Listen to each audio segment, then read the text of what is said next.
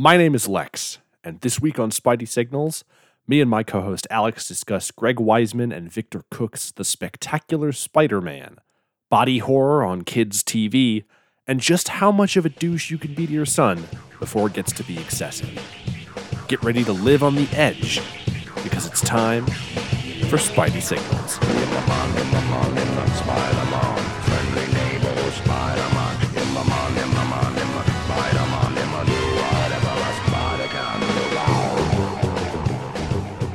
Welcome back to Spidey Signals, the podcast where two guys with the same name talk about Spider-Man. I'm Lex. And I'm Alex. Last week, we had a very great season premiere. We talked about Spider-Man Blue. That's a good comic. Still emotionally recovering from it. Good ass comic. But this week, we're jumping right in because we have kind of a lot to talk about. So much so that we, for the first time, split it up into 4 different episodes because we're talking about an entire 2-season run of a television show. Take that, Hunger Games and Twilight with your 2-parters. Check out our 4-part shit. Fuck you, film industry. Get ready for a solid month of 2 grown men talking about a children's cartoon. But it's a damn good children's cartoon, don't get me wrong. Oh yeah.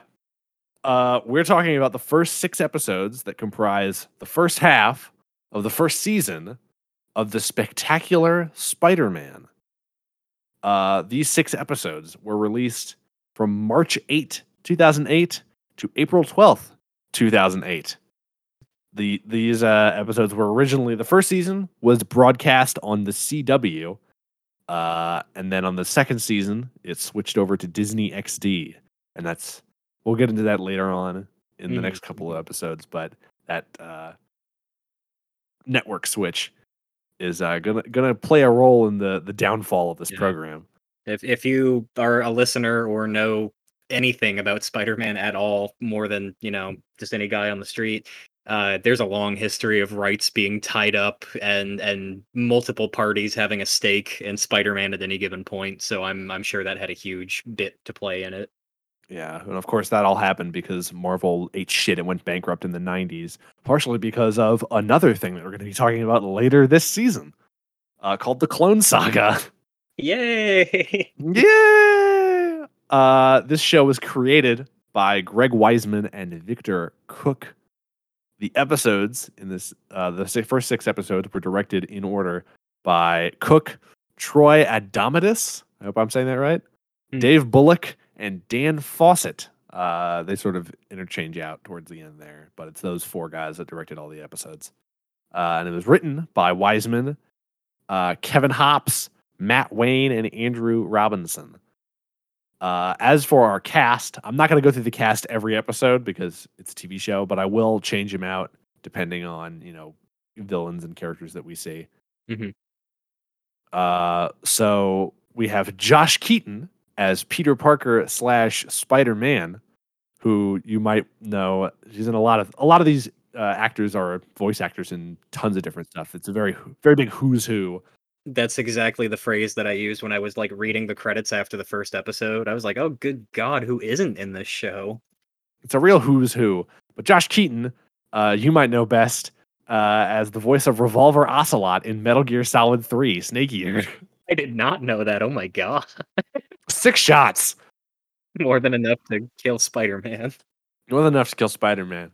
Alan Rations as Norman Osborn, who was best known for a long stint on LA Law, and they just got him to be in this program. Hey, why not? And why not? Lacey Chabert, who you might know from Mean Girls and Party of 5. And she also played the main girl in Wild Thornberrys as Gwen Stacy. Benjamin Diskin, who you might, if you're an anime fan, you might know him as the voice of young Joseph Joestar in Part 2 of JoJo, the dub. Or Number 1 from Codename Kids Next Door. He plays Eddie Brock / oh wait, not yet. Oh, who could Eddie Brock be? He just plays Eddie Brock. Just Eddie Brock. We've got Deborah Strang as Aunt May, James Arnold Taylor best known as the voice of Obi-Wan Kenobi in the Clone Wars cartoons, Thunderous applause from me over here for James Arnold Taylor. as Harry Osborn himself. And we've got, lastly, in our first lineup, Darren Norris as J. Jonah Jameson. Who I only recently remembered. He was on fucking like Ned's Declassified School Survival Guide, I Yeah, think. he's been in a bunch of stuff, but I also know him best. He is also the voice of Cosmo in Mhm. The Fairly Odd Parents, but I, of course, know him best as the janitor from Ned's Yes. Declassified School Survival Guide. Super talented cast, and just in that pilot episode, those names we've named, that doesn't even scratch some of the other like massive names attached. There's Just it really is just a who's who. There's Mhm. fucking Keith David Oh god. as Keith David is in this show. Great Lyle, John DiMaggio, fucking Robert England plays the Vulture. I'm almost proud of myself, and I'm almost like disappointed with myself. I'm not quite sure because I mean, either way, I'm just too far gone with this shit. But I've been watching the show with my partner, and the first time we hear the big man's voice, I sat bolt upright in my chair and I was like, I swear to Christ, that's Keith David. And I was like leaning on Yeah, the edge of my seat. I was like, yeah, no, that's the Arbiter. Oh my god. I was like the Arbiter. I can't bring up Keith David in this house without anyone rolling their eyes because of the 5-minute fight scene in They Live, but There's it's ever D. Bradley Baker, Ed Asner apparently plays Uncle Ben, which he hasn't yeah. actually said anything in this program yet. R.I.P. Ed Asner. Mhm. I love not knowing what happens yet. Normally, like I've said on this podcast, a lot of times I become kind of a fiend for canon, and I like knowing what happens in things, even if I haven't seen them. I've managed to avoid that with this show, so this is all new to me. We haven't even got to the Mysterio episode yet. Let's go. Or Doc Ock It's gonna hasn't be even shown great. up. He hasn't even become Doc Ock yet. Oh my god. It's it's going to be a very, very fun month on this podcast, as opposed to in the past where we've had like, oh, 2 or 3 great pieces of media in a row, and then we've got to cover an amazing two or something. But Then we have to I, do Spider-Man 3, an Amazing 1, and Amazing 2.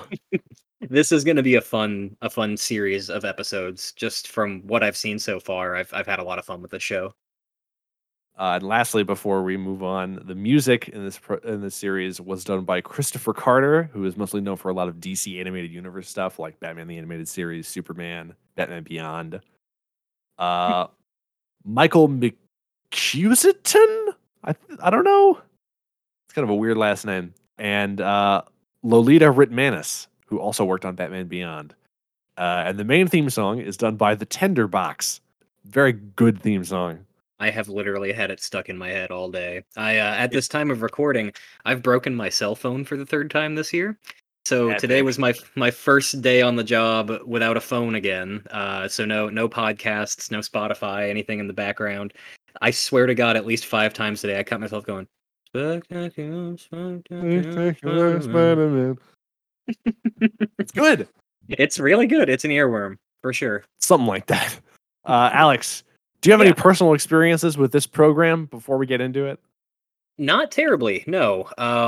I was probably in the target, like dead center bullseye target demographic. As I mentioned, that I was freshly 12 when the show premiered. I grew up mostly without cable. I had TV in very infrequent spurts. I think I had it for like a year in middle school, maybe a year in elementary school, and then kind of reliably from high school on. But my adolescence, I kind of dropped off of cartoons pretty hard. I was insanely edgy in my youth, and I tried very much to distance myself from kiddie things. Whereas at the ripe old elderly age of 25, I own more action figures now than I think I ever have. I do a weekly podcast with my friend about Spider-Man, so I'm not nearly as ooh, about that kind of thing as I used to be. But for some reason, this totally just completely flew by my radar, even until like now. I'm subscribed to most of the major Spider-Man like subreddits and stuff, and I see everyone talk about how great Spectacular was and bring back Spectacular. It shouldn't have been canceled. Let's get a season 3. And for the longest time, I was like, oh, it's probably fine. It's probably a good show. But not until very, very recently for this podcast have I sat down and actually made the time to finish it, or rather start it, consume it at all. It's been great. It's really good timing too, because like the day before I started, I finished catching up on the Venture Brothers. So my cartoon slot opened wide open. So I'm very happy to have finally gotten acquainted with this show. Yeah, I'm in the same boat as you. Although I'm a little younger than you, I was also sort of in that target demographic. I remember when the McDonald's toys came out for this. It was kind of like everywhere. And eventually, as I got into those Spider-Man circles, you hear a lot about this show. It's something that people talk about all the goddamn time. Mhm. Uh, and watching just these first 6 episodes, I'm like, I agree with this. Let's fucking. They're probably never gonna bring back this show. No, yeah, Uh, let's be realistic. let's be real. We're not gonna get a Zack Snyder cut esque thing going I on here. legitimately saw somebody on the subreddit the other day asking for a web cut of Amazing 1 and 2, and I Good thought God. I actually groaned. I don't go out of my way to downvote shit off, and I feel horrible, but I did with this guy. I was just like, why do you think they would throw the time, resources, and money at that? I don't know. I don't know. Adding back in the Mary Jane subplot into Amazing Spider-Man 2 is not gonna make that movie any better. In fact, it'll probably make it worse. We would get Spectacular season 3 before we get the web cut. Yeah. I grew up, as a Firefly kid, all that kind of thing. I'm no stranger to, oh, we need more. What we had was so good. That's never the case. Uh, a lot of time when something gets canceled and it was good, if you dream of bringing it back, it's not going to be nearly that great. I'm a die-hard Mystery Science Theater guy, and I kicked into the Kickstarter to bring it back. And I loved season 11, but season 12 kind of got me like, oh, okay, I kind of don't care as much anymore. And lo and behold, it got canceled. And there's this little voice in my head that's like, oh, wow, maybe things should just end someday, you know? Yeah, I feel like the only time that's ever really worked, like a TV revival that hasn't been like terrible or really like middling, is something like Twin Peaks, That's where actually and precisely the example I was thinking of. they come back because the main creator has ideas. You don't Exactly. want to And just come back because of fan demand and it's just like fucking whatever, just make up there's shit. there's even seeds in Twin Peaks, like towards the end, where they plant the idea of stuff with this plot revolving and coming around again in specifically 25 years. So it's not like David Lynch just woke up one day and was like, I want more Twin Peaks because I need to buy a ham sandwich and I have no money. Uh, I read today that they're doing a Sex in the City sequel series, and I'm like, who's demanding this? I get like a Yeah. Sopranos movie, but why can't things just end? I don't want to have something end and then 20 years later I'm dead and my ghost has to sit there and watch the remake of something, It's oh god. Pop cultural Ouroboros, it never ends. Some things do, like the Spectacular Spider-Man. Like the Spectacular Spider-Man. We're getting off track. But I've really, really enjoyed this show so far. I don't want to get too far into Absolutely. it. Absolutely. The hype is real for once. The hype is real. Alex, do you want to take us through these 6 episodes of the Spectacular Spider-Man? I would love to. As I've said in past episodes, a lot of times when I'm more familiar with source material, I can sit and write my own Alex style synopsis. But I wanted to give these their full due and pay close attention. So for these episodes, I am using synopses written by other people. Just want to be upfront about that. Don't need any plagiarism accusations or anything. But they're concise, and we still have plenty of room to talk about. Do you The remember where you individual got them stuff from? is cool. They're cobbled together from Wikipedia and IMDb. Shout out Wikipedia, IMDb. A hard salute to the hardworking content editors of our time who give me the extra time I need to watch Spider-Man cartoons. Let's go. So we start off with our pilot episode. We do get brief flashes to an origin at points over this show, but they do a great thing with this show where they don't immediately just force us to sit through the nth origin story for Spider-Man that we get with these kind of things. And I actually, one of the first things I wrote in my note, the first one I wrote was that I love the art style of this show. Because Oh, it's great. the first shot that you see is a spider of the first episode is a spider crawling down a web, and you see Manhattan, but it's like the super like cavernously tall Manhattan where there's all the Mhm. skyscrapers are like 80 stories taller, and it's really, really great. And the other thing that I wrote is the first thing that Peter talks about is how much how much fun being Spider-Man is, and I'm like, Peter's exuberance is really good, and I know that what I'm going to compare it to came out afterwards, but it reminds me a lot of like Homecoming and what that Mhm. movie got right. And the origin story is the same way. They don't throw it right at you. It's like, you know this. A lot of Spider-Man can get very not grimdark or anything, but just very, bogged down in the Parker Luck style stuff, and a lot of stories where Peter just gets the shit beat out of him physically, emotionally, mentally, whatever. So it's a lot of those stories tend to just like breeze past the childhood years, the high school years, and that's what I love so much about this show is all the stuff we've gotten, via the MCU with the more recent like stories we've gotten out of Tom Holland, Peter Parker. It's just such a rich era and a really rich environment to tell stories in. I love a good college Spider-Man story. I love a good adult Spider-Man story, but there's just something so great about that like Lee Ditko style, like early days. Uh, Yeah. it's wonderful. And my suggestion to those people that really want those grim dark Spider-Man stories is just go read Daredevil. Mhm. Those are really great comics. Yeah, for A lot real. of lot of similarities between those two characters. Just go read Daredevil. They even hang out sometimes. They even hang out sometimes. So, at the beginning of our pilot episode, it is the night before school starts, the end of summer vacation, and Spider-Man, the alter ego of our main character, Peter Parker, you may know him, is foiling an attempted bank robbery. Uh, Great little action sequence, lots of quipping, and I love the quips in this show. I wanted to make a note and Oh say yeah. it's never a lot of times in the comics and even more so in the movies, I get a groan, and this is coming from me. I don't know, listener, if you know me or not, but I thrive on telling horrible jokes. It's a facet of me. It's just I am an awful. I'm Satan's personal little jester with my jingling bells and cap. I hate it. I hate that about myself. I love it about myself. I love it about Spider-Man. But a lot of times his quips I'm thinking specifically again of the Amazing movies, which I somehow find a way to bring up in every episode. But just sometimes the quips just don't land, and that's a great thing about this show is I don't know what focus group they were using or what, but every quip in this show just feels none of them have made me cringe so far, and that says a lot. The writing in the show is really, really spot on. And I was also thinking a lot about Blue and how well that comic was written. Yeah. This is just another great example of characterization done well. Not all of these characters are like identical to their comic counterparts. Like Uh, Dr. Octavius is a great example. And as we'll see, they make a lot of changes to these characters. But most of them are for good. Most of them are Yeah. great changes. The reason that we bring up the Amazing movies so much is because you got to have the lows to compare the highs to. Right. Whenever we have a media that has so much high in it, you just have to have something to contrast it with. When we watch more terrible things, like when we get to the Clone Saga and One More Day, then we'll have more things to compare it to negatively.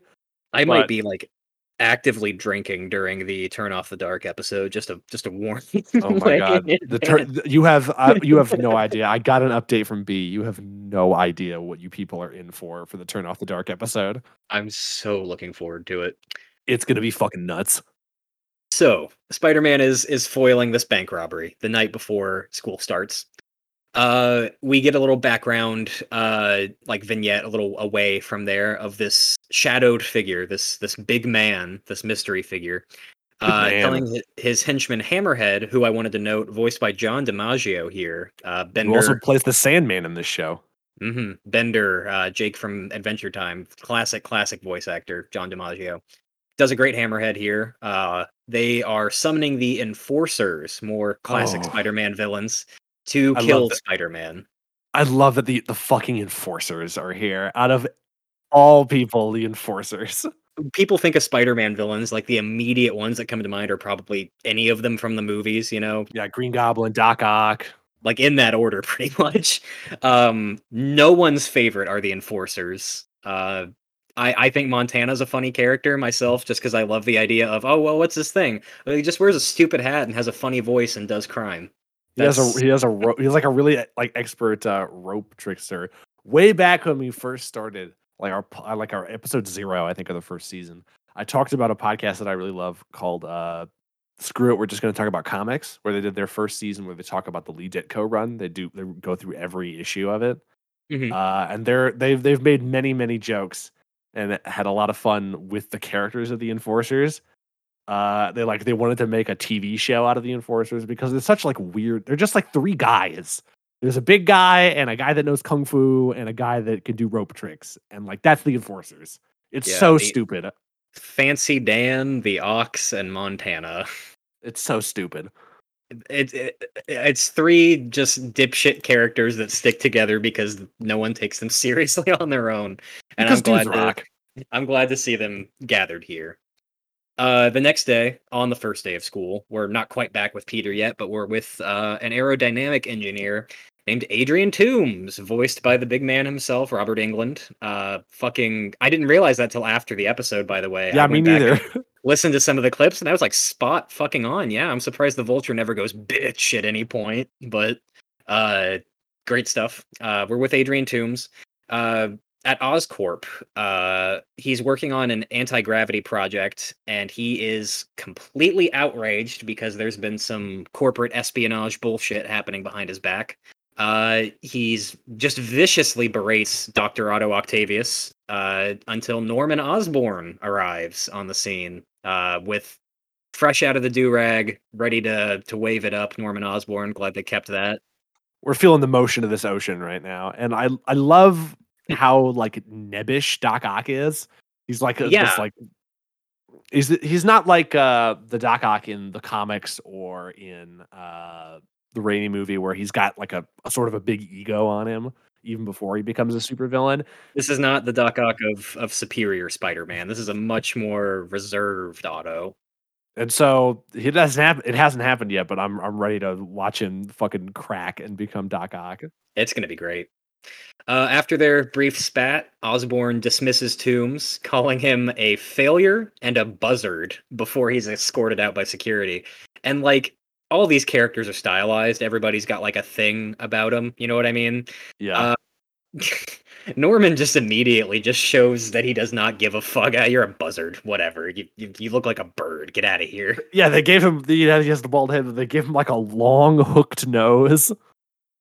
It's like, yeah, fuck you. Otto is somehow even more squat than he was in the comics. He's just like a cylinder of a man. Yeah, he's a sphere. And one thing I right now, only 6 episodes in, Norman like might be my favorite character in the whole show. I fucking He's pretty love good. how much of it like he hasn't even done any evil shit. He's not even the Goblin yet. He's just a fucking douchebag. Yeah, Like, he's an ass. Every time he talks to Harry, he hates his son so much. It's so good. That's there's always some plot, thread somewhere in any given story about Norman having like derision or just outright contempt for his son. They're not afraid of doing that in this kid's cartoon. It's really great. And then like in the comics, because part of the reason, if I remember correctly, part of the reason that Norman hates Harry is because his wife died in childbirth, giving birth to Harry. But in this, his wife's just alive, but he just still hates Harry anyway. He's like, fuck you, I hate you, son. I was gonna say pretty much the same thing, because like in at least like the Raimi telling, James Franco, Harry Osborn is just a fucking complete dunce who does nothing correct except write plays. So it makes sense for Willem Dafoe's like high-powered businessman, go piece of shit, broom her Norman to be, in contempt of his son. This Harry, by all accounts, is a stand-up kid. He's smart and he gets good grades and he has a social life, and he's nowhere near the ineptitude of James Franco's Harry, but Norman's gotta hate that boy. He has trouble, with studying for a calc exam. That's a big plot point a couple of episodes later. But eventually, like at the end of episode 6, he's like, I made the football team and I got an A on my test and yada yada. He's like, shut the fuck up, Harry. I hate you. Go away. I want to talk to your friend Peter. I don't care. It's so good. But yeah, we get that great little moment. Toombs is about to be escorted out by security when he turns to Octavius and declares that he no longer blames Octavius for the theft of his work. Very snide shit. We do get back to Peter at this point, who's arrived at the first day of school, catching up with his friends Gwen Stacy and Harry Osborn. Just again, we've talked a lot about Harry and a lot about Peter in this. Great Gwen in this show. They do a really great job of displaying how smart she is, which you don't. Yeah. That doesn't become like the defining aspect of her character in a lot of portrayals. A lot of times, she's used as a really shitty love triangle thing, like in Spider-Man 3. She has a great character about her in the first Amazing. Things kind of go off the rails where she's just there to be there in the second movie. Let's be specific. She's there to die in the second movie. Yeah. A lot of writers just have a hard time utilizing Gwen as Gwen and instead use Gwen as a prop or as a tool for Peter or MJ or for any number of other characters.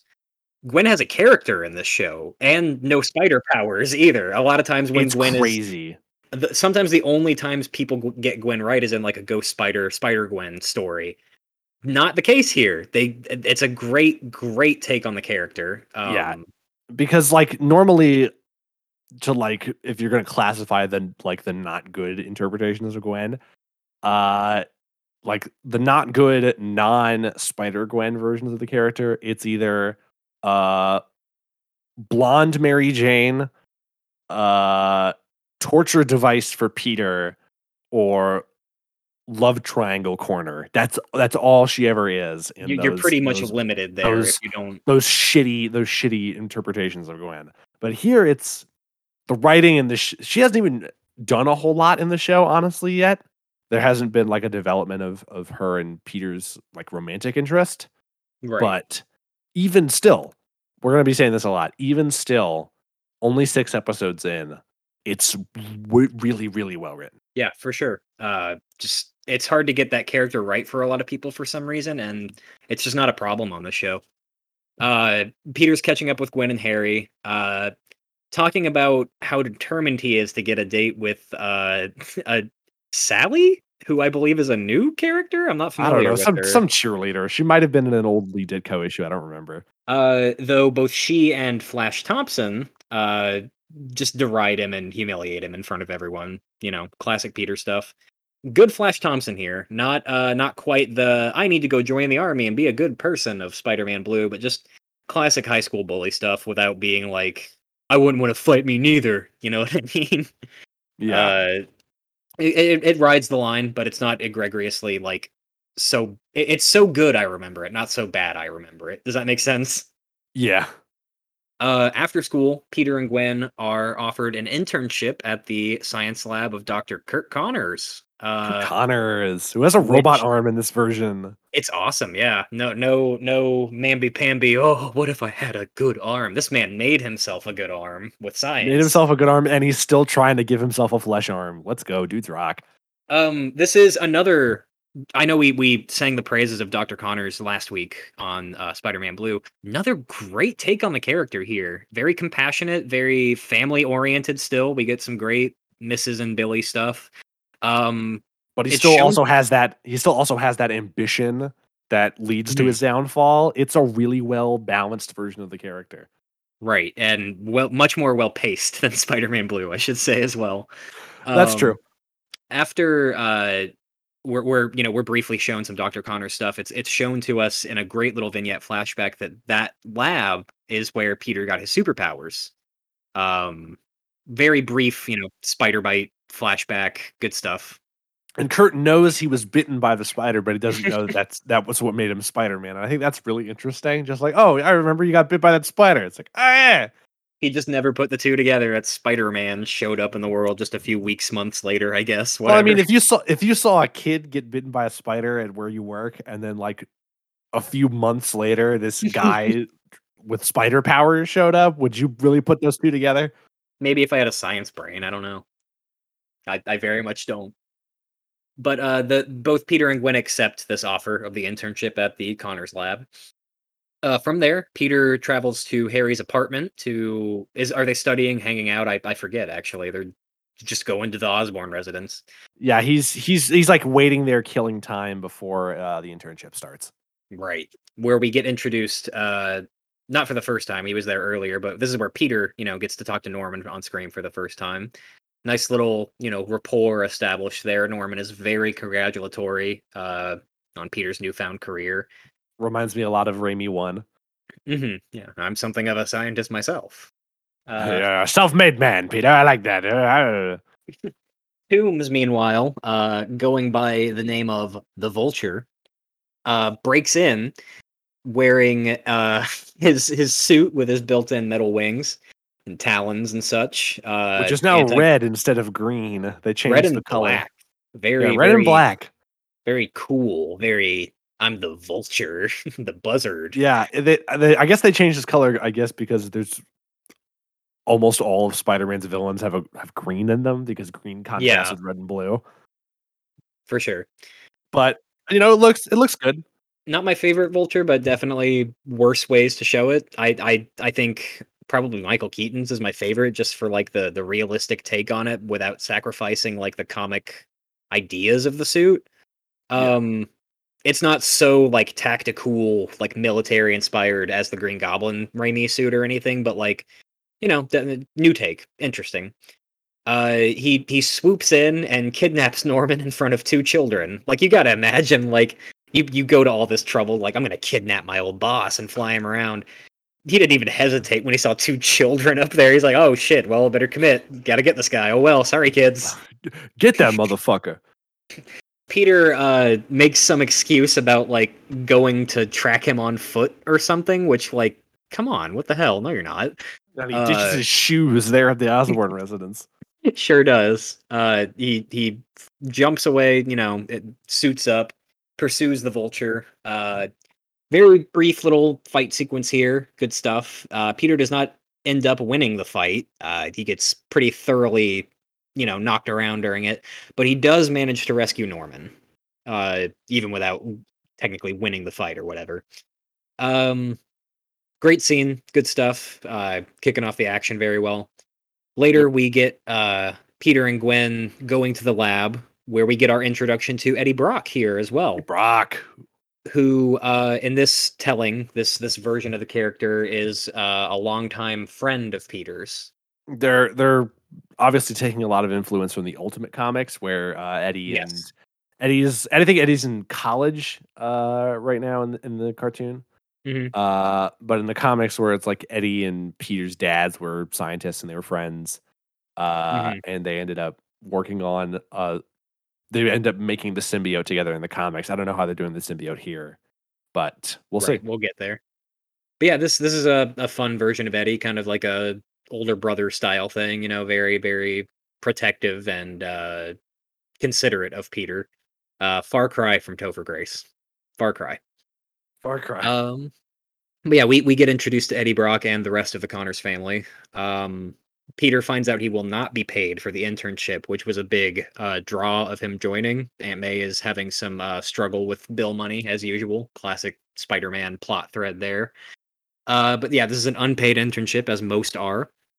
He gets the idea in his head to sell pictures of Spider-Man to the Daily Bugle, to publisher J. Jonah Jameson. Because they're having a little contest. It's like, if you can get us good pictures of Spider-Man, we'll give you money.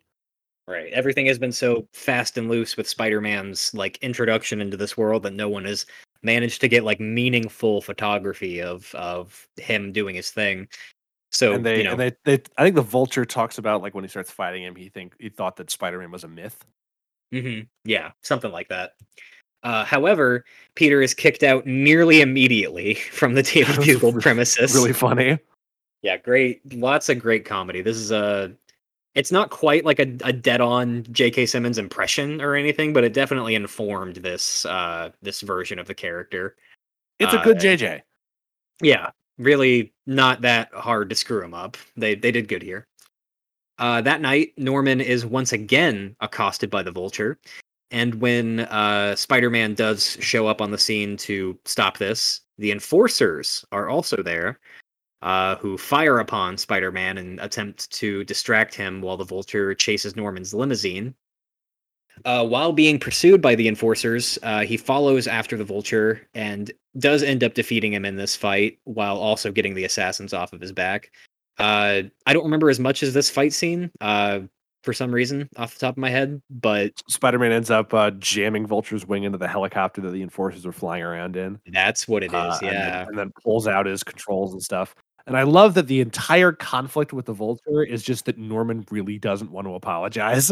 Yeah, it's an honor thing, it's a principle thing, and I really Go like that fuck moment. yourself, Vulture. There's this great moment where even though the Vulture has fought Spider-Man twice at this point, and all that, when Peter yanks out the controls, they start falling, and the Vulture says, "You fool! You've doomed us both." It's like, do you remember anything? Like, I've literally got web shooters. I got webs. I did glide over as well. There's a great little moment where Adrian's like, "I became what you told me to become. What I was. I'm a vulture." And Norman's like, "I called you a buzzard." Fucking idiot. It's just That's great what, stuff. that's what I mean. I love Norman in this show. It speaks a lot about Adrian's motivations as well, being very flimsy. He was so pissed off he couldn't actually listen to what Norman was saying. I'm not saying he deserved to have his shit stolen, but it's Norman Osborn. What are you gonna do? I mean, it's Norman Osborn. I feel like you're pretty justified in attacking Norman Osborn. Once this is all wrapped up and said and done, Peter returns home, where he gets a talking to from Aunt May. Peter is staying out way too late and always making excuses and such, so he is handed a strict curfew. 10 Cannot be out p.m. cannot be out past 10 p.m. From this point on, and if he is, he has to call.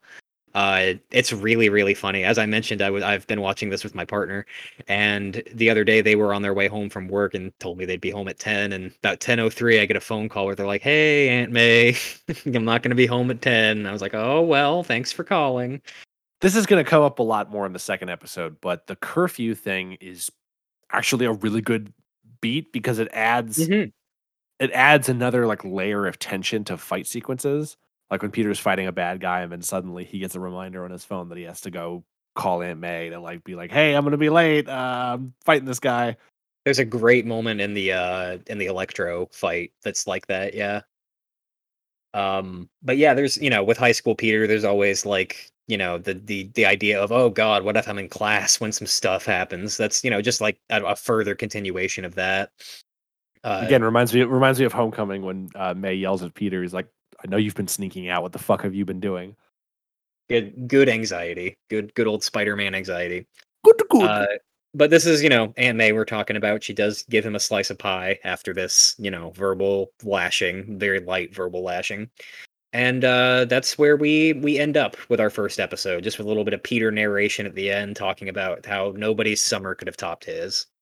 Fantastic pilot episode. Great stuff. So from there, that's the end of our first episode.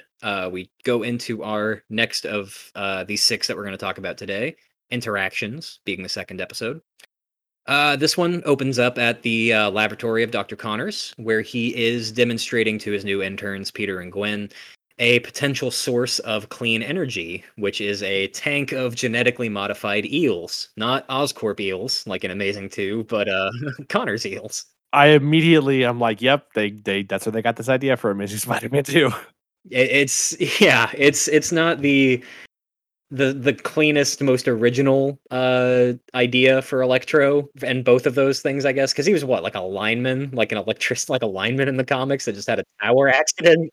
He had an accident where he was struck by lightning while fixing power lines in the I original think he has like comics. the most normal backstory out of any Spider-Man villain, like the least supernatural, the least like scientific. I just got hit by lightning, man. It's literally just like, what's the most basic way a guy could get electricity powers? It's like, oh, Yeah. okay. So yeah, I guess the Amazing did kind of ape off of this a little bit, but I don't know, it's fun. It works better It in a did it better than cartoon the than it Amazing does. movie. Yeah, for sure.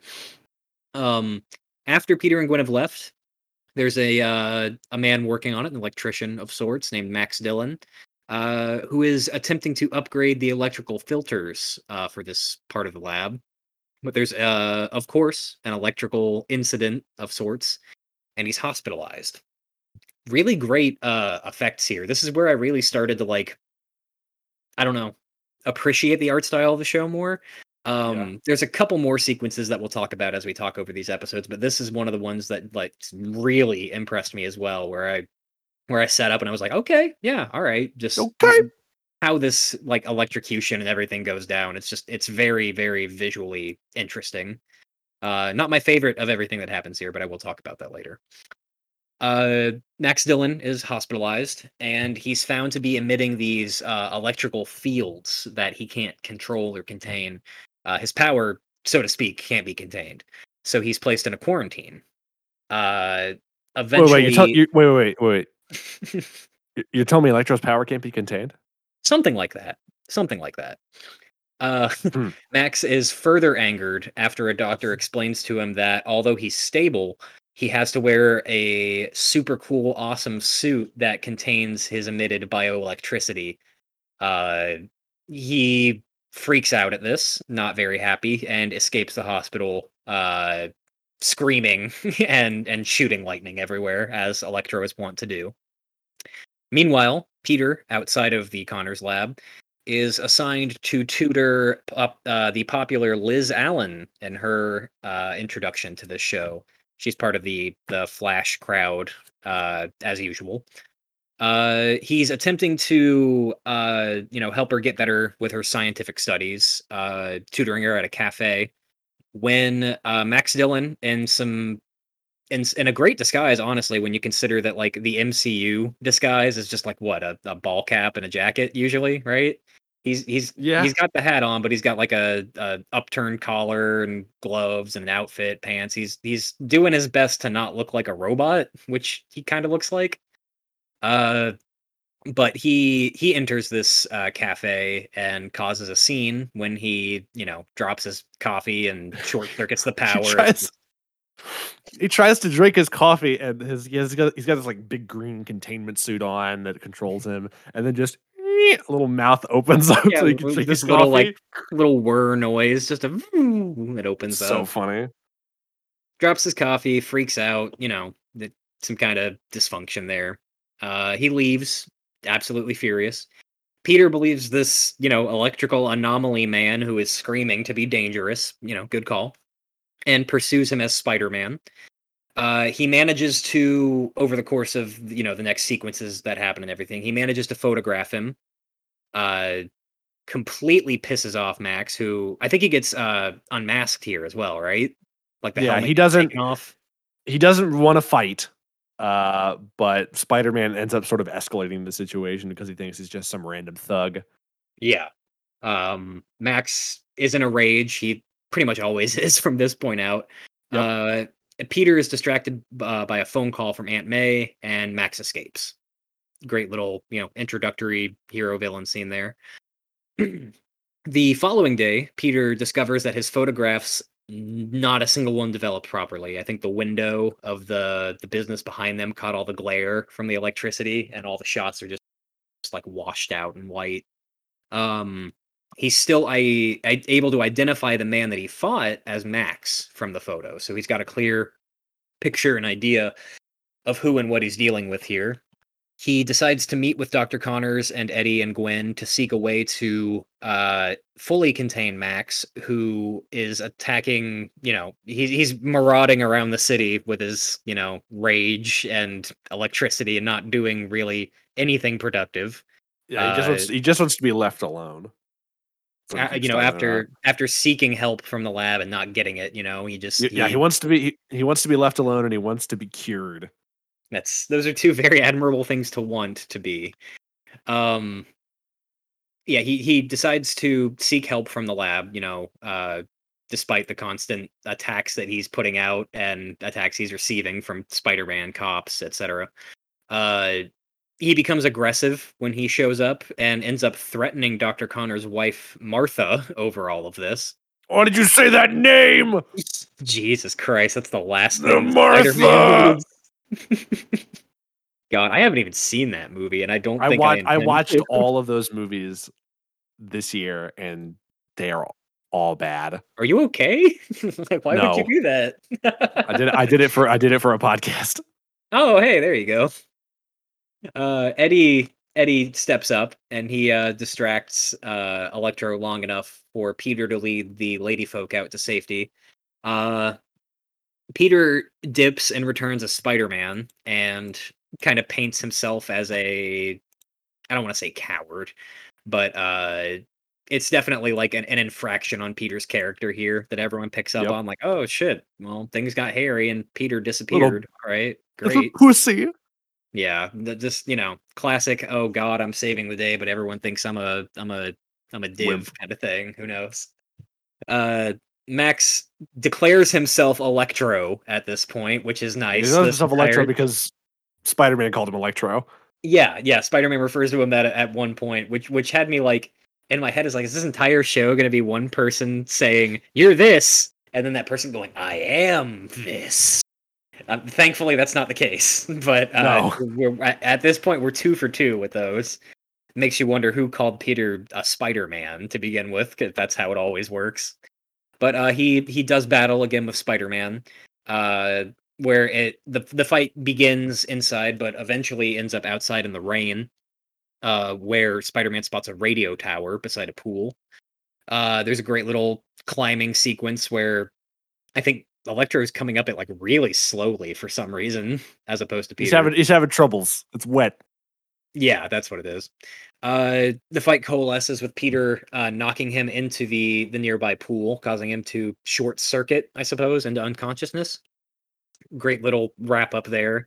No itsy bitsy spider, no, none of that. It's quick, easy done. The next day at school, Peter is talking to Liz in the hall, where she's complimenting his tutoring and all that. I should say I glided over this as well when I didn't mean to. When Electro, showed up and everything, Peter kind of left in a huff from Liz's tutoring. She was deriding science and then being very condescending and all that. Deriding And science.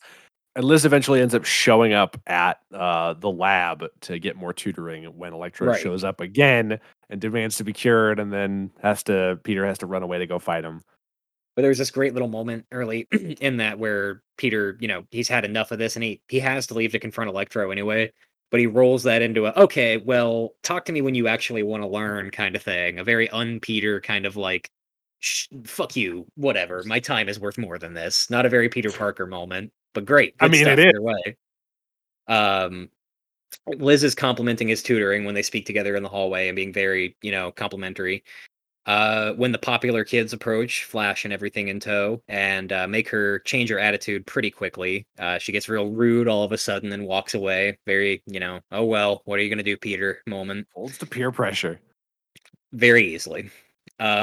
From there, we get another look back at the lab with Dr. Connors picking up a vial of green juice, lizard DNA that Electro had electrified, so to speak. And Connors has been giving himself gene treatment for his arm, and his wife is very upset about this. mhm. But that final one had gotten zapped, so it's a little bit spicy, if you know what I mean. With science and electricity, With a super electricity. Don't question it. which caps off this episode. Another good one in the books. We move from there to the third episode, Natural Selection. Mostly lizard focused here, which is phenomenal. Great stuff. Yup. One of my, again, like I've said already, one of my favorite interpretations of Kurt Connors here. We start the episode with Spider-Man on patrol, just swinging around, getting the lay of the land as he's wont to do. Stopping people who rob a bakery. Yeah, thieves in a bakery. Which who robs a bakery? Like I don't know. Javert. I don't know. I don't. All the scene does is remind me of my favorite scene in Raimi 1, where he stops those people robbing the bodega. Mm-hmm. It's good stuff. Small stakes as usual. You can hope you gotta hope for that anyway. He's simultaneously trying to take pictures of himself to deliver to the Bugle. He's home before curfew for once, which is always good. However, upon reviewing the photos of the most recent Spider-Manning, he discovers they are also unfortunately unusable. He's got just an absolute crap 2008 point and shoot digital piece of crap. He's got probably a really shitty camera. Probably not a Sony. He might upgrade to a Sony eventually. Oh, it's not a Sony. If it was a Sony, it'd be the best camera ever. Exactly, yeah.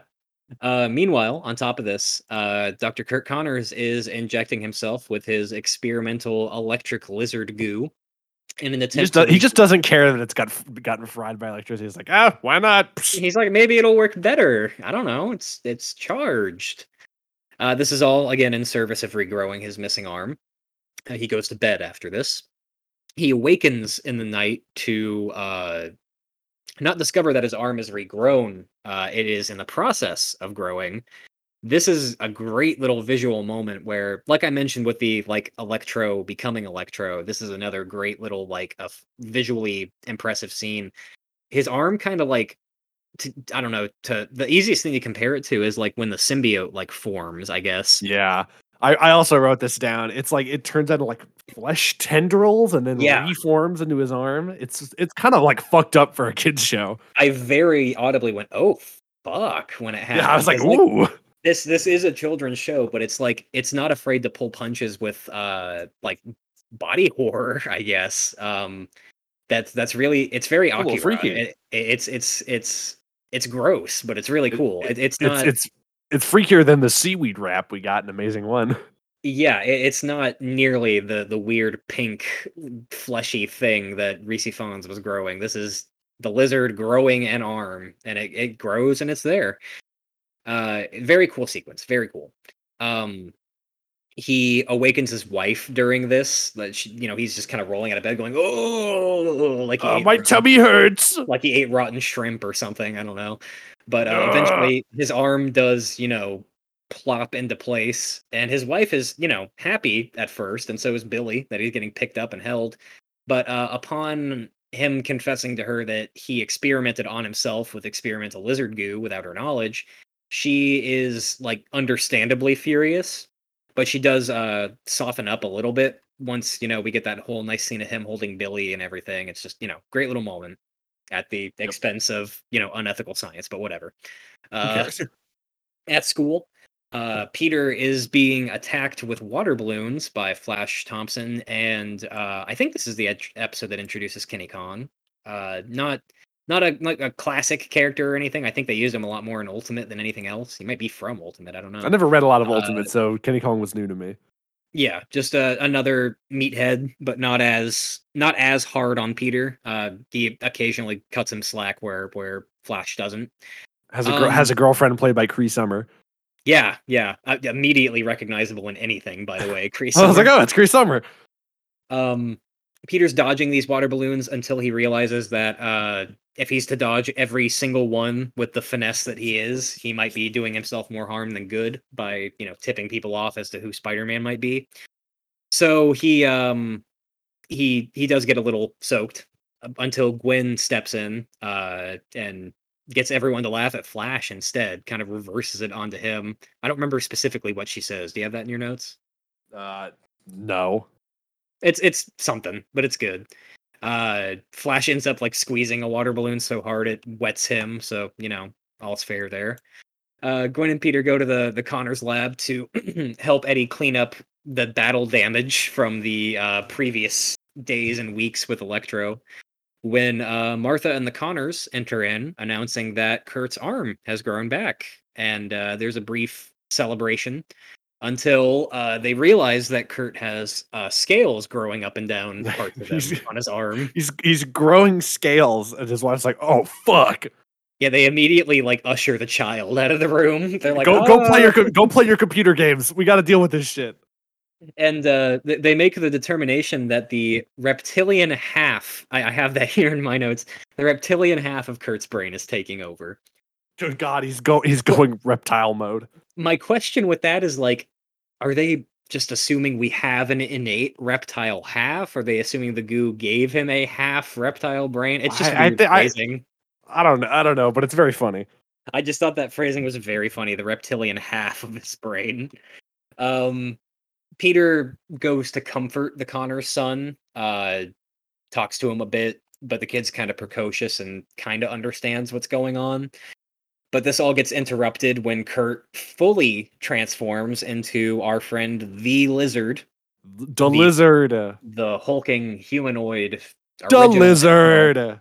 The lizard in a big science coat and Let's runs go. off as he does, just disappears. And one thing I love is that this happened also in the last episode with Electro. Eddie just like anytime there's like a bad guy or a monster or something in the lab, he just starts fighting it. He just immediately starts scrapping. He tries to tackle Electro and he tries to tackle the lizard. He's a fucking scrapper. He wants to fight.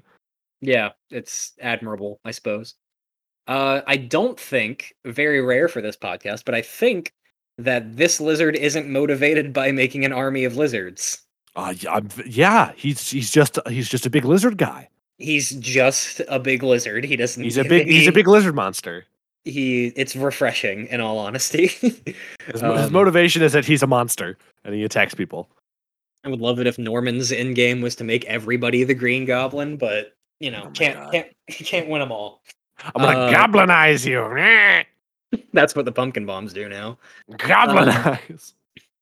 When Eddie is in pursuit of the lizard, Peter manages to slip out. I think he gives like a Daily Bugle photography excuse here, as opposed to like nothing.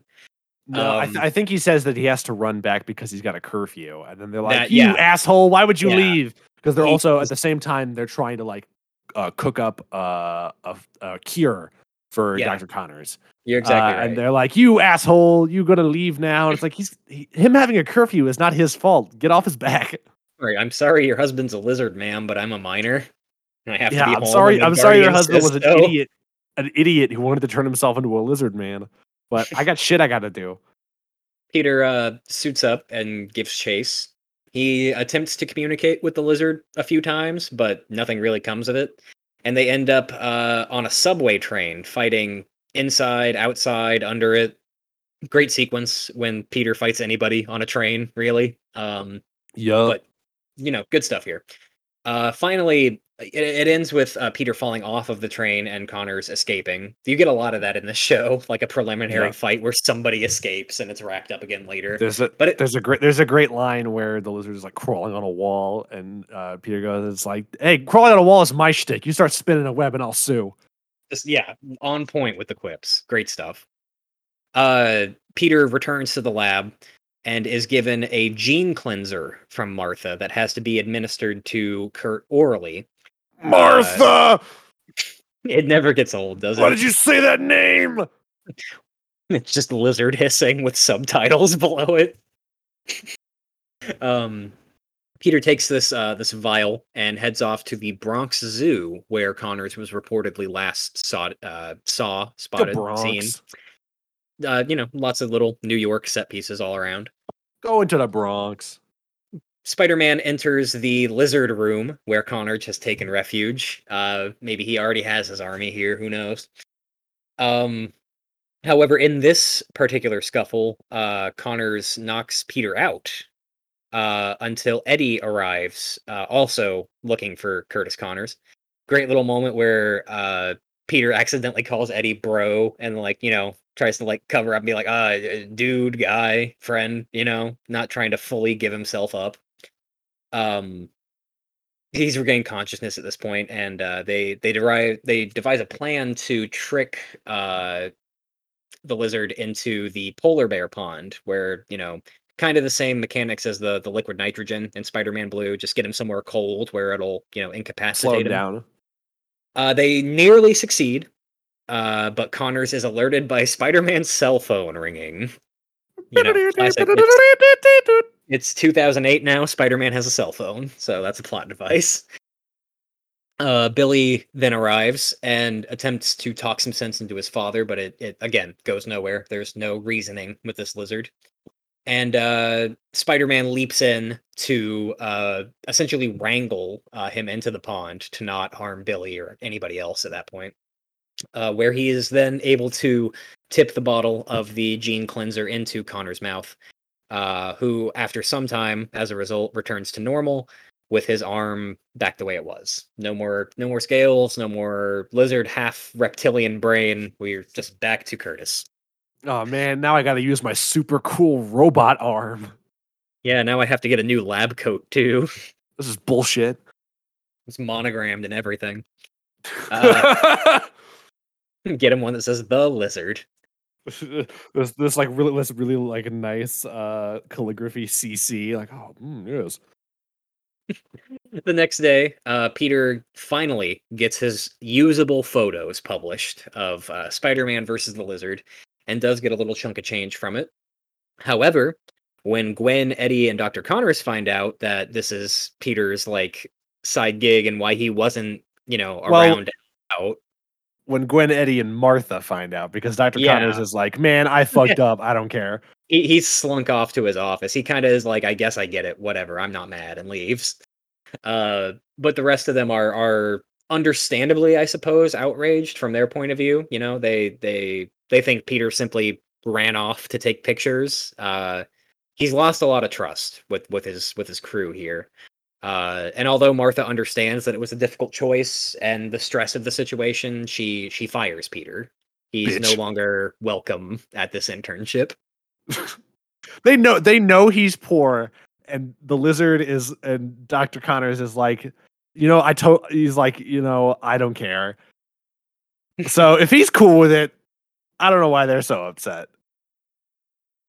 So he does the normal, rational, normal thing, and on his way out, steals from the place that just fired him, and secretly webs himself an extra vial of that gene cleanser. He's frustrated about his reputation. He's blaming the events that gave him his powers. He's very much just ready to walk away from being Spider-Man. He's about to drink the sauce that will presumably remove his powers, and then he sees a photo of him and Uncle Ben, and he's like, why the fuck would I do that? He sees his signed 8x10 of Ed Asner, and he webs it to himself, and just has another great little soliloquy about he realized he saved Dr. Connors either way, and Yeah, he wouldn't have been able to do that without being Spider-Man. So he recognizes that the world needs Spider-Man right now and saves the vial for the future. Spider-Man's no magic wand, but thanks to the webhead, Kurt's cured, and Billy gets his father back. So what if nobody threw a parade? Spidey stays because Spidey's needed. For now, anyway. This is I obviously joked about it earlier, but this is a really, really good, classic, win some, lose some Spider-Man ending. It's really well done.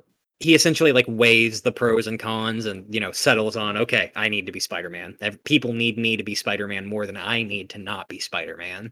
So that's where it is, putting us halfway done with what we're talking about today with wrapping up episode 3. We move on to our 4th episode, Market Forces. Starting off strong with Montana and the rest of the Enforcers. They are stealing a powered suit from an armored Tricorp truck after gassing the guards protecting the truck. Montana hands this ill-gotten gain off to Hammerhead, who insists that Montana don the suit to complete the big man, the illustrious big man's contract to kill Spider-Man. And that suit is the Shocker suit. So they've essentially rolled Montana and the Shocker together into one character. No problem with that, personally. I really like that. It makes, we've already got an introduction of a character every week to be our villain, essentially, almost. With maybe save Dr. Connors, I guess, because he was already introduced or whatever. But it's nice to not have to go, okay, here's all these characters, and also, I guess, here's the Shocker right after Electro. It makes sense to have it rolled into one, I guess. It's anybody can wear the mask, as they say. The next day, Peter is getting across town as Spider-Man, unaware that he's being watched. He meets up with Harry at the Osborn place, discussing the dance, where he checks his email and realizes that he's received mail from J. Jonah Jameson of the Bugle, informing him that Jonah wants to purchase more pictures of Spider-Man from him. So he leaves and promises to help Harry with his calculus work later. As always, never does. At the Bugle building, Jonah mistakenly kicks Peter out. Again. He sees this kid and is like, oh my god, this kid again? Get him out of the building. Where's Peter Parker? Great little moment with Betty Brant outside. Quick little conversation. He's looking for his coffee or something that's late. The kid that was supposed to bring it to him hasn't brought it to him yet. Yeah. Jonah pays Peter once the mistake is realized, and Peter exits. While heading back to Harry, Peter hears an alarm coming from a landfill and investigates. This ends up being a trap where he's accosted by Montana with sonic blasts from the this high-powered suit he's now in possession of. he's calling himself the Shocker. No one called him that before. I think this is where we get our first named villain who is, just talking about himself. I think the lizard doesn't even count. You're just a big lizard. He's a big lizard, and one thing I really enjoy about the villains that we've got so far, and it's going to pop up in the next 2 episodes. I just really like how all like interconnected they all are. Yeah, How they all sort of come in, and later on, Norman talks about how he's working on creating people for the super mercenary field. yeah. And I get that's a really great way to have Norman be involved in the villains, because normally the Green Goblin is, I feel like, at least in the comics and stuff, the Green Goblin's off doing his own thing, fucking with Spider-Man. Like Very singular motivation. he's not involved in the Sinister Six. He's not doing all this other stuff. But the fact that he's in there in the trenches working with other supervillains before he's even the Green Goblin, I think is really interesting and cool. It lends a degree of interconnectivity to these things that doesn't exist in a lot of other tellings of these kind of stories, and I like that a lot. Yes. Montana's moving in for the kill at the dump here. When he's moving in to do so, and one of his other thugs, Alex O'Hearn, sort of retelling of another character, but we'll get to that. Yeah, I didn't know who Alex O'Hearn was before we started this. Before that episode 6 rolled around, Mhm. so I was like, "Huh?" Yeah, definitely interesting. We'll get there very shortly. Yep. Spider-Man is given time to recover here, and the Shocker knocks him into some machinery, and feeling satisfied with like the outcome of this, again, another kind of like I killed Spider-Man, but not really shit. He leaves via their helicopter. Spider-Man survives all of this, either unbeknownst or not to the Shocker, but finds out that the paycheck that he was keeping in his underwear has been torn to shreds, electrified. It's decimated. No money today. We move from here to the next day after school, where Harry is completely outraged in his nebbish little voice, whining on Peter about how he missed out on the studying. He's not helping him when he needs to be, making excuses all the time. Classic Peter having to be Spider-Man stuff. After school, Peter decides to head to the Bugle to see if he can't get his check replaced, where we get introduced to Robbie here, right? This is the first appearance of Robbie. Yep. Voiced by Phil Lamar. Lamar, great to see him. Phil Lamar's in everything animated, so why not? The best example I give is he's Samurai Jack. Yeah, of course. Samurai Jack, Hermes on Futurama, a lot of other stuff. He's been in it a lot. Another, he's, if there's a who's who of voice actors, Phil Lamar's there. But yeah, Robbie, the assistant editor, while Peter's getting his check replaced, makes the suggestion that Peter upgrade his camera. That's gonna further his career at the Bugle. It'll lend him more usable shots. Just it's time for an upgrade. After Jonah picks a photo of Spider-Man covered in garbage as Peter's submission, Peter goes off after O'Hearn and his partner Flint Marko as Spider-Man. Flint Marko, who we saw like way back in he was like, him and Alex were the first two. Oh my god, I just realized Alex is one of the guys with the same name. Yeah, get him on the podcast. Get him on the podcast. Ladies and gentlemen, it's Alexi.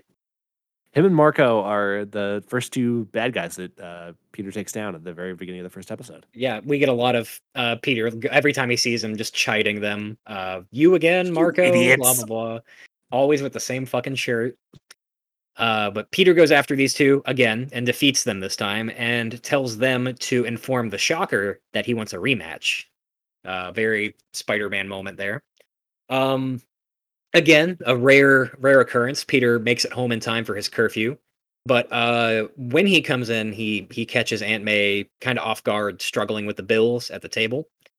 Great little moment here where he like physically weighs the money in one hand versus the shitty camera in the other. He doesn't want anything more than to hand Aunt May the whole wad, but he knows he has to buy a camera to keep making money. It's like it's such a like on the nose visual metaphor, like in Spider-Man 2 when he looks at the suit versus the dress shirt versus the Spider-Man suit. It's like such an on the nose thing that from like anybody else it would be really like annoying and stupid. But here it works really well. Yeah, it's it's enough to make a kid realize, oh, that's what is happening, without Yeah. going fully overboard with it. He after this little, sweet Money in May moment, he goes back to school the It next was day, really good. realizing that Harry fell by the wayside in his brain again. Again. And Harry is just even madder this time. He's fucking He pissed. didn't get ditched this time. He got completely forgotten, which is worse. That night, Hammerhead tells Shocker that the big man is displeased with his failure for not fully killing Spider-Man. So that has to happen, and soon. Peter is meanwhile unsuccessfully trying to ask Betty Brant out. Is this when he asks her to the dance, or is he just being flirty?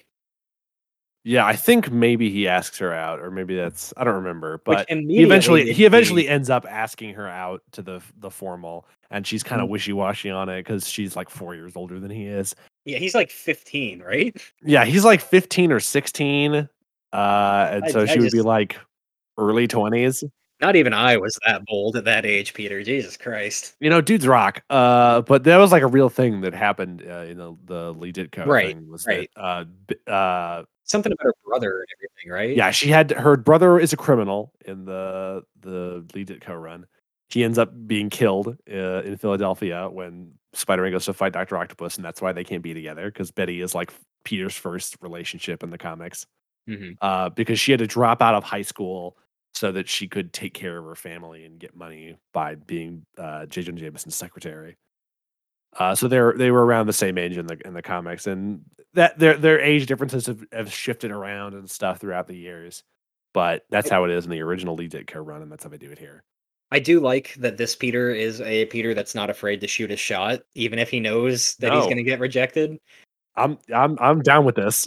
4 episodes in, Peter has shot his shot twice and been shot down twice, but like that's not quite something you got out of Tobey Maguire. or even Garfield. The closest I think we get to that with him is like his little broken promises are the best kind of promises at the end. He's never like God, that movie sucks. it's full of junk. Briefcase full of junk. We get that little, shot and a trimmer rattles the entire city. Peter, as Spider-Man, discovers that it is the Shocker, leaving him a trail that leads to this condemned theater. Great fight sequence here. Love a good Yeah. abandoned building fight with Spider-Man. And Really, anybody. really good like location for a fight. Mhm. It culminates with Peter as Spider-Man unsuccessfully trying to get information out of the Shocker and find out who hired him, before ultimately bringing down the building on the Shocker's little electric shield thing and defeating him. Quick, easy done. A lot of quick fights in this, which never really outstay their welcome. It's not really the whole point of the show. But they're well done fights. They're well choreographed and stuff. Absolutely, yeah. It retains, this is, I guess, trivia. I'm not sure how we're going to do this over, these 4 episodes, but like one thing I read a lot with researching this series was that they specifically liked they use the word fluidity a lot when they talk about Raimi's Spider-Man, and this show, they were trying to capture the fluidity that Raimi's stuff brought to the table, and I think they do a great job of that. That's a really good way of And phrasing. there's I think it's in episode 2. There's a scene where Peter's trying to get to school and he's swinging around to Spider-Man. He lands on top of the train just like Toby does in Spider-Man 2. So yeah, I can see where they took a lot like of the same pose, yeah. The same pose, like it feels almost like rotoscoped. They do that with the Sandman in the next episode, or one of the next episodes as Yeah. well. Like there's a shot when That's he's like next- forming for the first time. That's like straight up the same profile shot. It's the movie. next episode, but yeah, it's good. There's a lot of love for the Raimi stuff here, and in this show, you can tell that it was made in the aftermath of the Raimi movies being the only Spider-Man media that a lot of people are familiar with. That post-Raimi, pre-Garfield era. Yeah, beautiful time. Meanwhile, after all of this has happened, Peter's defeated the Shocker. Harry returns home where his father Norman, essentially tells him, "You suck. I hate you. You need to take responsibility, and you don't need Peter Parker to show you how to be smart. You need to just study by yourself." Yeah, Norman. Harry comes in because he like failed his calculus test that Peter was going to help him study for, And Norman says, he says, "You're parked in a no whining zone." Troubled? Gee, you think? I failed my calc test because Pete abandoned me. Flash's crowd won't cut me a break. Enough. You're parked in a no whining zone. Take some responsibility. Peter's not the reason you failed. You want to pass a test? Study. You want to be popular? Be popular. Take control of your destiny, boy. Harry, life's pretty simple. You cowboy up and do what you have to do. He's fucking great in this show, man. It's great. So good. But yeah, we get that moment. Norman leaves from there to meet with Hammerhead, revealing that he helped them steal the suit from Tricorp, as they are his company's competitor. He's actively, not only is he fucking over like scientists and engineers for their work to call his own, he's actively hiring thugs to take down other companies and steal their shit because he's Norman fucking Osborn. He talks over the speakerphone with our mysterious big man, who at this point in the show, man. we hadn't seen him yet. I wasn't aware of the rights that prevented it from being so. I was prepared for it to be Wilson Fisk. I thought it was gonna be Kingpin too. The first time I heard it, I thought they were gonna do like the Daredevil 2004 movie where they have the Michael Clark Duncan Kingpin. I thought they were just gonna do something like that.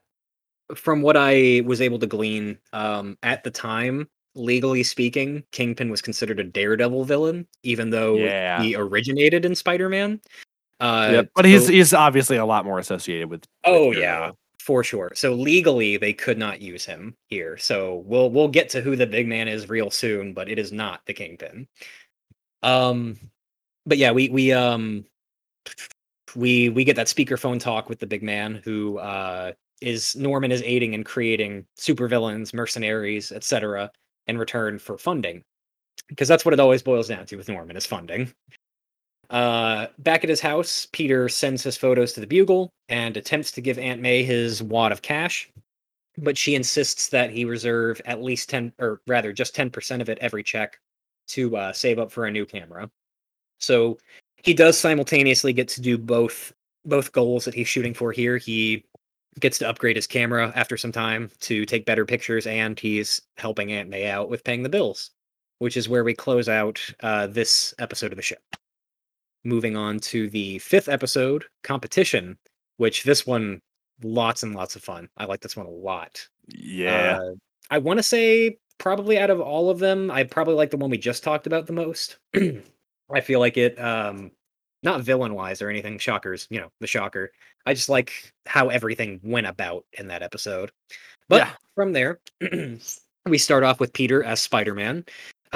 Once again fighting and defeating Flint Marko and Alex O'Hearn, landing them in prison this time. They're in jail because they get out on bail. Right, jail. Yeah, I've never been. I forget the difference all the time. While discussing their outrage towards Spider-Man loudly, their bail is paid, and they're ushered into a limousine outside, which must just be like super normal in New York, in this New York, with all the Spider-Man villains out and about. They get bailed out, they get limoed out, and back home.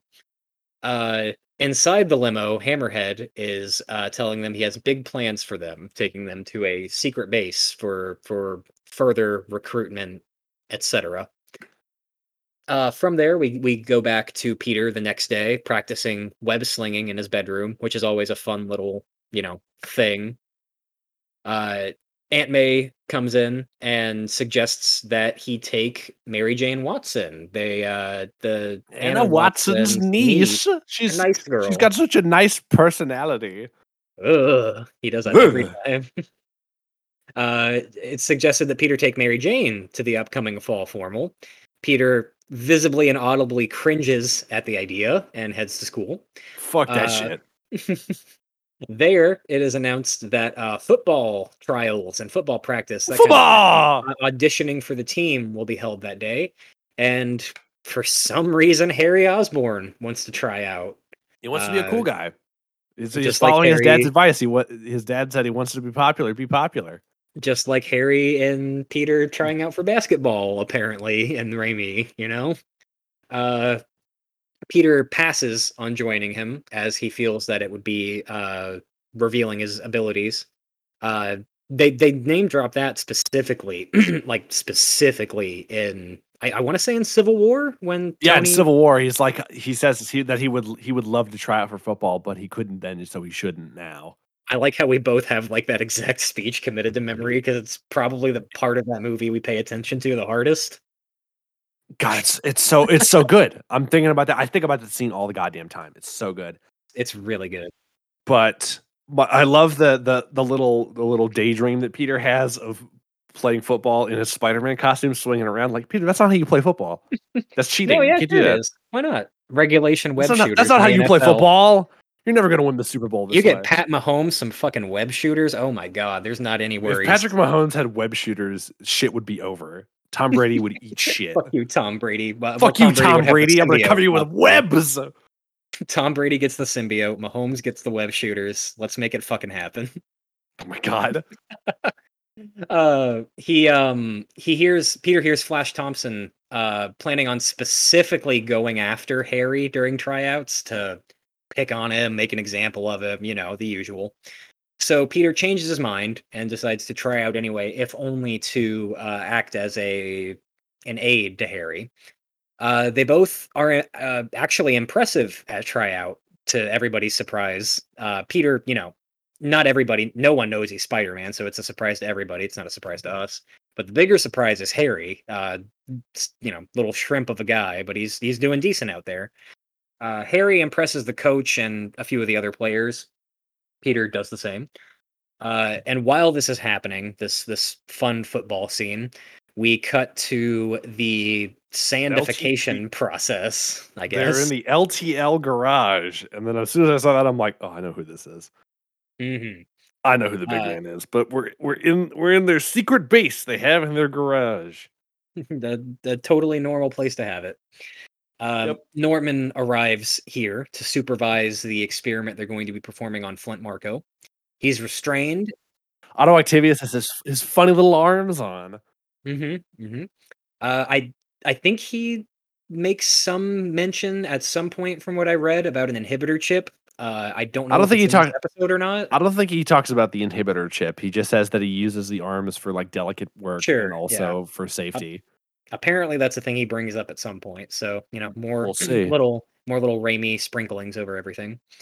Marko is being given in this experiment. He's going to be given subdermal silicone armor, essentially transplanted under his skin, making him hardened, that kind of thing. It's an interesting way of phrasing what they're attempting to do, sandmanning him on purpose. Gets sandmanded. Yeah, gets sandmanded. Dr. Octavius says that this experiment has too many flaws and is probably not a good idea, but Osborn commands him to pull the trigger on it anyway. Norman doesn't give a shit. He's like, fuck this. I got to make these super mercenaries. I don't care. It's Flint Marko. Who cares? We'll get another one of them in a week. The experiment malfunctions. Fucking who would have guessed? And he explodes. Yeah, essentially, yeah. And another just super what the fuck for a kid's show. Yeah. It violently mutates him. He explodes like Akira. Yeah, no, in the movie Akira, he turns like a flesh ball and explodes. I kind of drew that comparison earlier with Connor's arm, like fleshing out the way it does. That was very Akira. It's got to be some kind of little influence here or there because they go that hard with the body stuff in this show. I love it. I think it's cool. His body evaporates out of this. He just kind of sands out. He just turns into a cloud of sand, and there's sand all over the room. And Octavius, terrified, thinks he's just killed a man. But suddenly Marko reshapes himself. We get that great little profile shot again. It looks just like the Raimi thing a little bit. Still made of sand. He starts viciously thrashing the walls, begging to be let out. Hammer hands immediately. Cool stuff. I figured that out really quickly. Hammerhead and Osborn take him outside in the limousine where he's able to reform himself fully and eventually get color correction down as well. Yeah, see? We got his color back. Great stuff. I like that where they immediately just take him to the limo. It's like, oh, well, he might be angry and he might thrash around. Let's take him to the big, long, expensive car. We gotta get him to the limo. When they tell him that he's gonna work for the big man, he kind of decides, fuck that, I guess, and leaves. Hammerhead is fine with that, as it means they will now have a distraction for Spider-Man. Yes, sir. Obviously. Now codenamed the Sandman, which, again, I don't know if someone gave him that or he gave it to himself, but no one went, he's some kind of Sandman, and it just stuck. Marco robs a bank, pretty much immediately, Flint Marco thing to do, and Spider-Man arrives. He's overpowered by Flint's newfound Sandmanitude, and in a great little thing I always love to see, Peter is out of web fluid. Yes, sir. You would think they use it more in the various media and tellings, but it's a very, very rare thing to encounter. I love it when they do that. It gives more opportunity for Peter to showcase his ingenuity in fights. Yep. And getting around. Just always glad to see it. It's stress inducing, but I'm always glad to see it.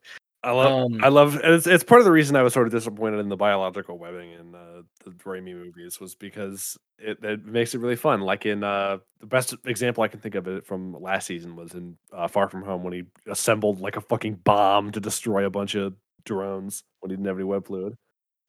Yeah, biological webbing is, everybody has an opinion about it. I think it worked for the movie it was in, especially with a horror director, kind of that gross kind of idea. I'm very much looking forward to when and if we get some kind of on-screen Toby and Andrew and Tom, whether that's No Way Home, whether that's Doctor Strange, whether it's neither, and in the future. That joke writes itself. Oh yeah. Right? People have already written the joke for Marvel. Someone's gonna be grossed out. Like it's gonna be Tom and Andrew just like, oh Christ, what is that, a gland inside you? What my god. It's literally gonna be like in Civil War when Falcon gets webbed up and he's like, is stuff coming out of you? I like the idea of them like not only being grossed out, but maybe making fun of him for not being smart enough to build web shooters. You idiot. Well, we'll see. We will see. Give us till December, maybe. Spider-Man is defeated pretty fucking quickly in this fight, and Sandman escapes through a sewer drain after accidentally mentioning the big man's name. Yeah, he says the big man. He doesn't say his name. Does he not say Lincoln here, or is that later? I think that's fucking the Rhino episode next. Oh, I think you're right. Oh well. But yeah, he gets away through the sewer drain, as he's wont to do. The next day, there's a lot of the next day in this show just because it revolves around a child who goes to school. So we get a whole lot of, oh, wow, this happened. Anyway, the next day, Peter wants to go and find the Sandman after school, but Liz Allen wishes him good luck with the football tryouts and all that. So he decides, okay, I really need to stick around for this football shit. I guess I can get the Sandman later. He goes to tryouts again, doing well again, and being invited for the last day of tryouts with Harry. And Harry ends up fucking scoring Cree Summer. Yeah, as it were. He ends up. I think in the next episode they say that she's going with him to the dance, but Harry's out here securing the bag. Yeah, he's understandably upset that Peter is outdoing him on the field and all that. Understandably, I say to us, we know what Peter is. Harry's just being a little Harry, whatever. From there, they do hang out at the soda shop where one of the goons purposefully spills something on Harry, who does leave with Cree Summer. Meanwhile, Peter is on the city bus, takes a seat beside Gwen, who he apologizes to for ignoring lately, and she accepts. She also drops some hints that he should take her to the fall formal, but Peter very much does not get the clue and tells her instead that he's going to take Betty Brant. He makes a promise to her that he's not going to ditch to take Spider-Man pictures, which means immediately that's what he does.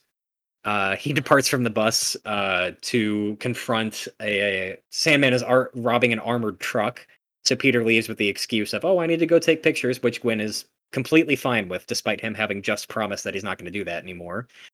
There is a little tiny seed sown there, I think, of a romantic attraction from Gwen to Peter. She says something about him noticing how great she is, but Peter is gonna be Peter. He moves on to go fight the Sandman at this armored truck, and in the struggle, the truck loses control and lands at a construction site. Hey, Spider-Man fighting Sandman at a construction site. What more could you want? Spider-Man tries to web him up, but it's very ineffective as the Sandman can just slip through it. He then starts hurling girders at Spider-Man. Happens.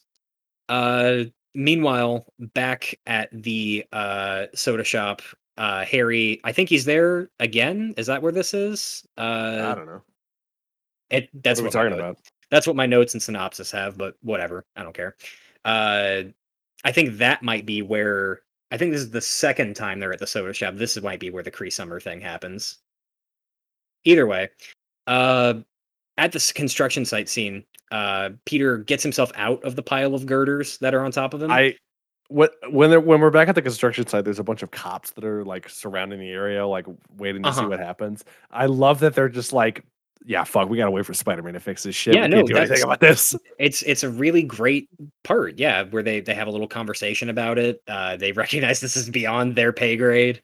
But I love a good Spider-Man like getting respected by the cops story. It all too often isn't the other way around.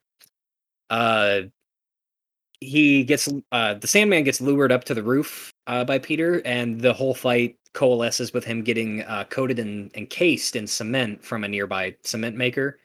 Get covered in cement. There's only so many ways to take out the Sandman. I think in like the very first appearance, he just gets vacuumed up, which is really funny. Yes, I was about to say it's better than getting sucked up into a vacuum cleaner. So yeah, it's creative enough and it works. That night, Harry goes home to tell his father that he's tried out for the football team. But he's tried out for the football team. He's actually made the football team as like the lead. Him and some other guy made it, and Peter was like, "We'll call you back next year," that kind of thing. Yeah, Peter purposefully fucked up so that he wouldn't be on the team. That way, Harry gets to be on the team, and Peter gets to have the free time to be Spider-Man. Gwen ends up coming over and giving him an ice cream cone, and they eat an ice cream cone on the side of the field. And then Harry comes home. He's like, I got an A. Like I said earlier, I got an A on my test. I'm on the football team. I'm winning. And Norman's in the middle of, I think, talking to Hammerhead about Sandman fucking up. Yeah, Norman is completely unimpressed by any of this football talk. I'm in the middle of a meeting, Harry. Go fuck yourself. That's great, son. You're popular. Woohoo. Call me back when you have sand powers. I don't care. Harry kind of meanders off, darkly remarking that he's going to show them tomorrow. And, he doesn't shoot up the school or anything. Oh my God. But at final tryouts, Harry does make the team. Peter, like you said, does do so purposefully terrible that he doesn't outshine Harry. And Gwen does give him ice cream and cheer him up at the side of the field, which is where we wrap up this 5th episode. Good stuff. It moves right along, this show. I never find myself going, okay, how much is left of this? Great stuff. Where we move into our final episode of this week. This is episode 6, The Invisible Hand. Rhino-centric episode. It starts off strong. Dr. Octavius preparing to attach this exoskeleton, this suit thing, to Alex O'Hearn's body, modeled after that of a rhinoceros. The way Rhino's suit works, it's different every time. Sometimes it's like an exoskeleton thing, but this time they take a bunch of like gray sludge and they're like, we're gonna cover you in this and then hit you with electricity and it's gonna fuse to your skin. Yeah, we're gonna put you in an action figure mold and just cover you in rhino it's like hide. Like that old Terminator action figure where you cover it in like rubber flesh. Yeah, exactly. They literally just put him in that and then they turned him into the Rhino. We're gonna coat you in liquid rhino. we put a bunch of rhinos in that Will It Blend blender and crushed them up and don't breathe this. We kept the ivory for a separate project. Yeah, we're going to sell that on the black market. Though Octavius is wary again about going through with this experiment, Hammerhead urges him to pull the trigger. O'Hearn's body is surgically adhered, whatever you want to say, to the suit and given untold strength. We get, he's the Rhino. That's where we are. Meanwhile, Peter is at the Daily Bugle attempting once again to ask Betty Brant to the school fall formal. And despite the 4-year age difference, she finally is worn down. Yeah, she says that she'll think about it, and then Peter and she's like, "Whoa, I'm wearing her down. Let's go. Good God, Peter. That's a good way to look at it, I guess. Oh well. Let's go." Peter is hurrying homeward, exhilarated, until he realizes that he's probably going to need money for this date because that's how it works. He's telling Harry about his plans the next day at school when he receives a text message that Aunt May is having lunch with Betty at the Bugle. He receives a noogie from Flash Thompson before running off. That's got to be like the worst fucking text you can possibly receive, right? I mean, it's concerning. Yeah, good old Aunt May. O'Hearn has dubbed himself the Rhino. I mean, really, what else would he be called? The rhinoceros is too on the nose, I guess. Just little easier. Aunt May and Betty are having lunch fare at the Bugle office. And the Rhino bursts in very much like Kraven in Spider-Man Blue. Good burst sequence. And demands that J. Jonah Jameson tell him where Peter is, as he know Peter is the one that photographed Spider-Man.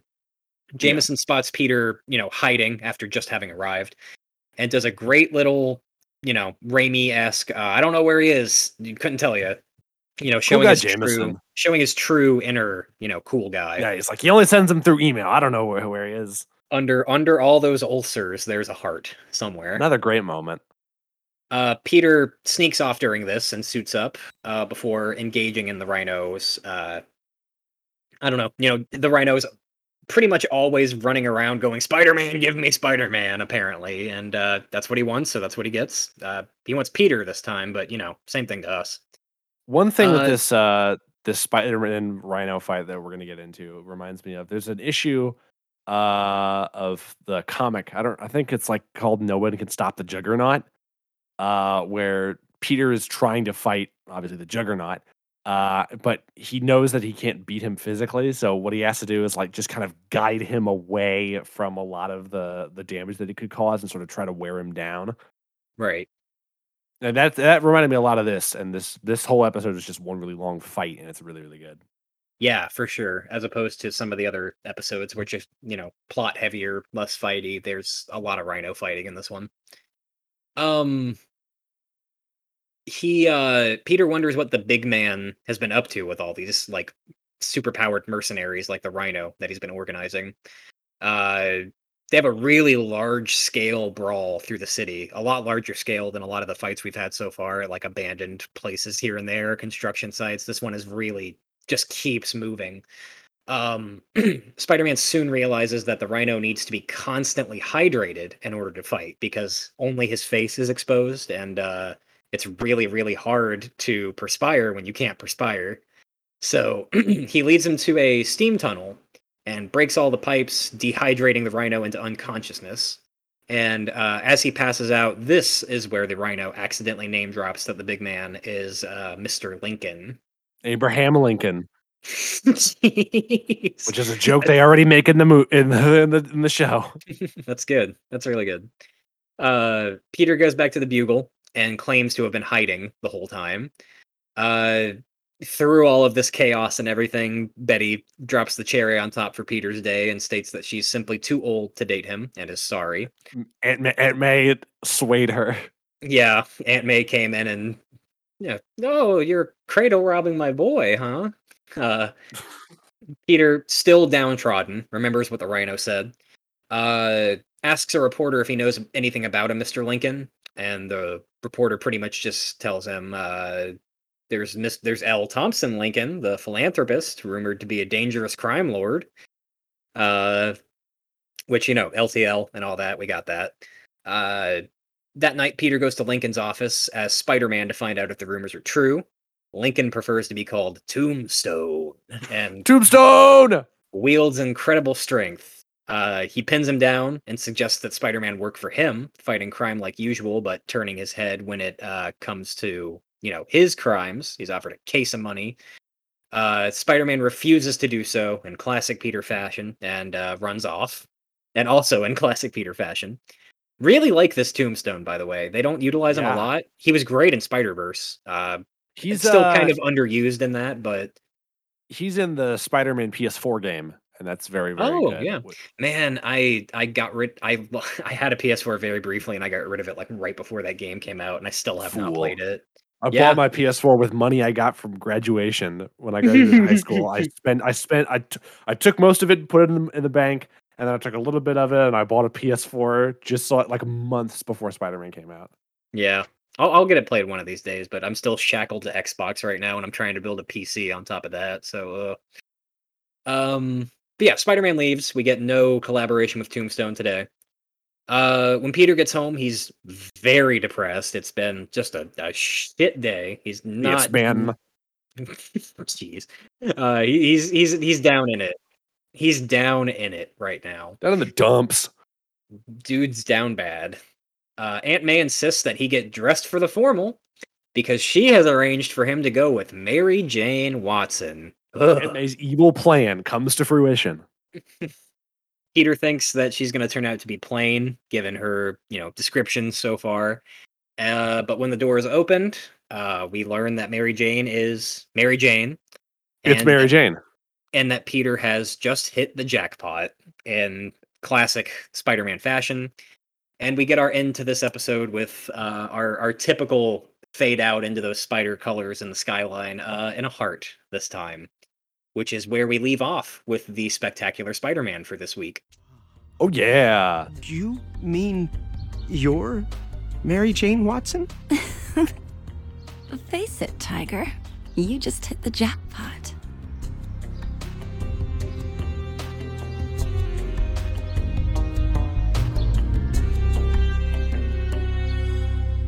So, Alex, do you have any fun facts about this television program? A lot of the specific trivia that I'm able to find for this show is more so kind of just general and broad. A lot of it, I'm going to kind of just like cherry pick a lot of it because some of it has to do with characters we haven't been introduced yet, blah, blah, blah. Just, little bits and pieces here and there. Specifically speaking, I do have it pulled up right here. In this last episode we talked about, the Invisible Hand, as Spider-Man is leaving Tombstone's office, he passes another building called Ditko. I don't know if you picked up on that or not. I didn't notice that. DIT-Co. Obviously a subtle-ish nod to Steve Ditko, co-creator. I think this is the rare time that we've seen a Steve Ditko reference before we see a Stan Lee cameo. Yeah.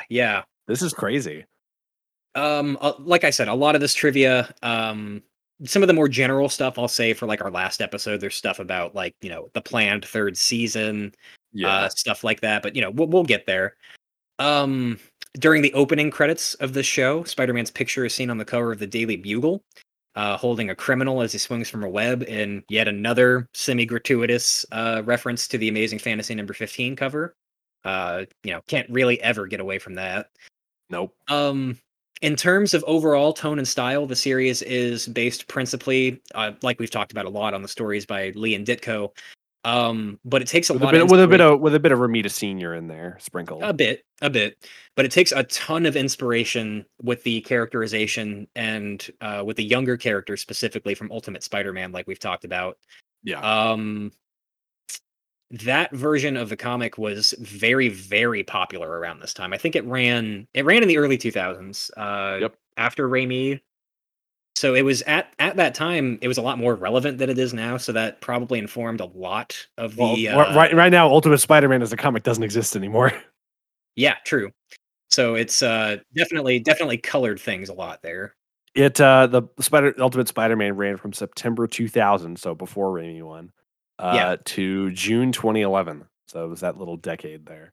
Yeah, for sure. Yeah, it fun time for Spider-Man, but it has Ultimate fingerprints all over it. Darren Norris, actually, this is not his first time voicing J. Jonah Jameson. I don't know if you knew that or not. He was the voice of Jonah in the 2000 Spider-Man game for N64 and PlayStation. I did not know that. So yeah, technically that kind of predates J.K. Simmons as well. So I guess that's just the ideal way that guy should be, huh? Huh. I did have a note here about the tombstone in place of Kingpin, but we've kind of Yep. already briefly gone over that. Also, it's worth noting that D. Bradley Baker voiced Dr. Connors and the Lizard also in that 2000 video game. So we've got two voice actors from that game reprising the characters they already played. He also voiced Dr. Connors in the sequel to that game, Spider-Man 2 Enter Electro. I forgot about. I always forget that Spider-Man 2 Enter Electro exists, and one of the unlockable costumes in that is the concept suit that Alex Ross had designed for Raimi 1, the red and black one that eventually influenced Superior Spider-Man. That's fun. This is also the first Spider-Man animated series to feature Flint Marko in multiple episodes. Prior to this, he had never appeared in more than one episode of any Spider-Man or larger Marvel animated series. Always That just seems weird. one bit over and done. So yeah, this is that's good if you're a Flint Marko guy, I guess. If you're an average Flint Marko fan. Mhm. But that's by and large, that's all the relevant trivia for these 6 episodes. There will be more as time goes on. It's just Of course. hard to talk about stuff we haven't already been talking about for the last 2 hours. You gotta space them out. Don't want to blow your load all at once. Yeah, for sure. But yeah, it's interesting stuff there. Yeah. Alex, sort of what are your overall thoughts for these first 6 episodes before we move on to the back half of this first season? I am still kind of in a state of shock of how much I like this show. I expected to like Spider-Man Blue just because I've known what happens in it for the longest time without actually having read it.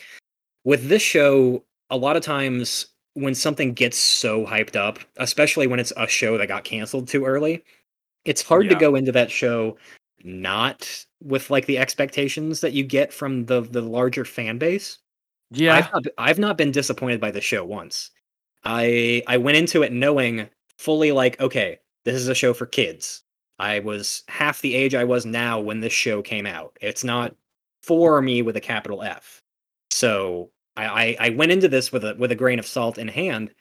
I haven't had to use the damn grain of salt. It's just been a good fucking show. I love that they didn't bog us down with the origin story because Jesus Christ, I knew the origin story for Spider-Man when I was 5. I don't even remember anyone telling me how it happened. It's shit if you're at this point in your Spider-Man career, I guess. Yeah. Great creative choice as always to not bog us down with that. I thought it was an interesting creative choice to give us Montana as the shocker, but it really does not affect anything, even with all this interconnection. That's one thing I do love as well that we've already talked about is the broad interconnection of the villain storylines, which is just sorely missing from a lot of Spider-Man media. I love the sound. I love the music in it. The voice acting is top fucking notch, which we've said a lot in this. I love the art style. I love the characterization.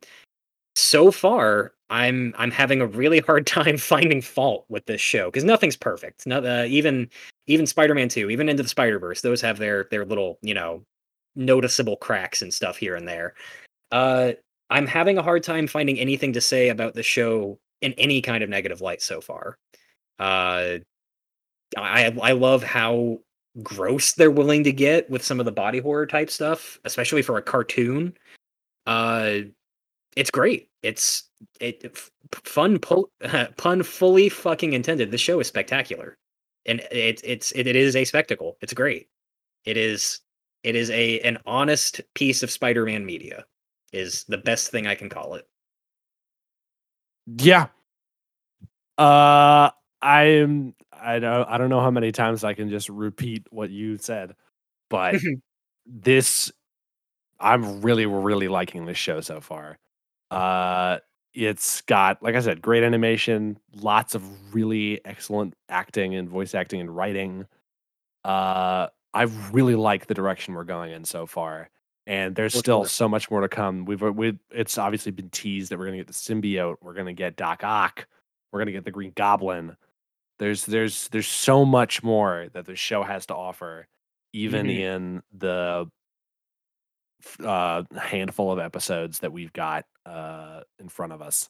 For as much that we have on the docket this season that I'm not looking forward to, namely like reading One More Day, watching this musical that's on the horizon, the MTV show, for all this stuff that's going to be like, and for all the weird, outsider stuff like the Nick Hammond show and Toei.